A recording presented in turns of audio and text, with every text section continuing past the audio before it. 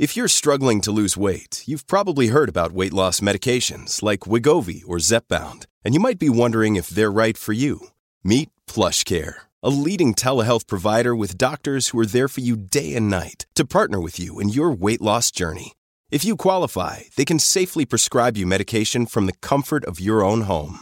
To get started, visit plushcare.com/weightloss. That's plushcare.com/weightloss. plushcare.com/weightloss. You're listening to a flash briefing from MLive with your host, Jessica Shepard. This is Michigan News from MLive for Wednesday, April 14th, and I'm Jessica Shepard.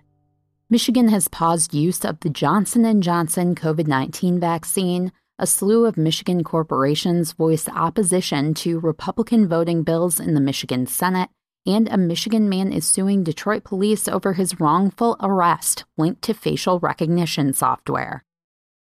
Heeding a recommendation from the Centers for Disease Control, Michigan has paused use of the Johnson & Johnson COVID-19 vaccine.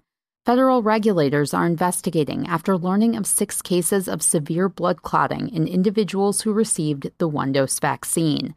These adverse effects, quote, appear to be extremely rare, the FDA said, as more than 6.8 million doses have been administered in the U.S. to date.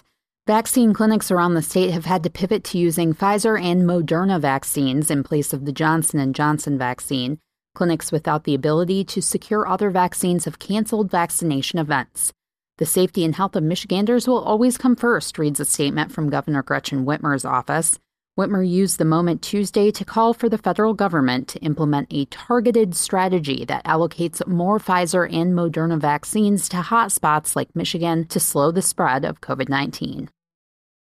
Ford and General Motors joined more than 30 Michigan corporations to denounce voting bills introduced by the Michigan Senate, calling them an attempt to curb voting by historically disenfranchised communities. The corporations released a joint statement Tuesday criticizing the 39-bill package introduced by Michigan Senate Republicans last month.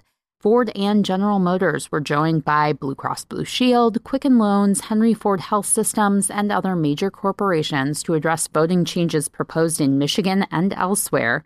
Our nation is strongest when we stand together, the corporation said in the joint statement. We call on our elected officials to adopt these principles as they proceed in the spirit of inclusion and equality. Democrats who are critical of the Michigan voting package are focusing the majority of their criticism on the bills dealing with absentee ballot. One bill would require absentee ballot applications to only be sent to voters that request them. In its current form, the Secretary of State wouldn't be able to share an online link directing voters to an application page.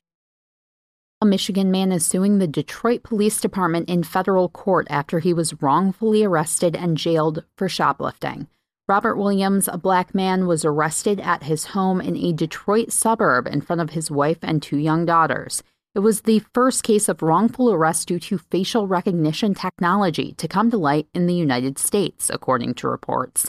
The lawsuit states that Williams' Fourth Amendment rights were violated, and his wrongful arrest is in violation of the Michigan Elliott Larson Civil Rights Act.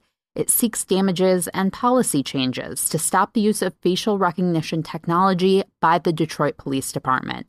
The lawsuit cites studies that show facial recognition technology is faulty when it comes to identifying black people, especially in cases like this one when the photo is grainy, the lighting is poor, and the suspect is not looking at the camera. You can always find the latest Michigan news by visiting mlive.com, and make sure to follow us on Facebook and Twitter. We'll be back here tomorrow with more Michigan news from MLive. Thanks for listening, and have a great day.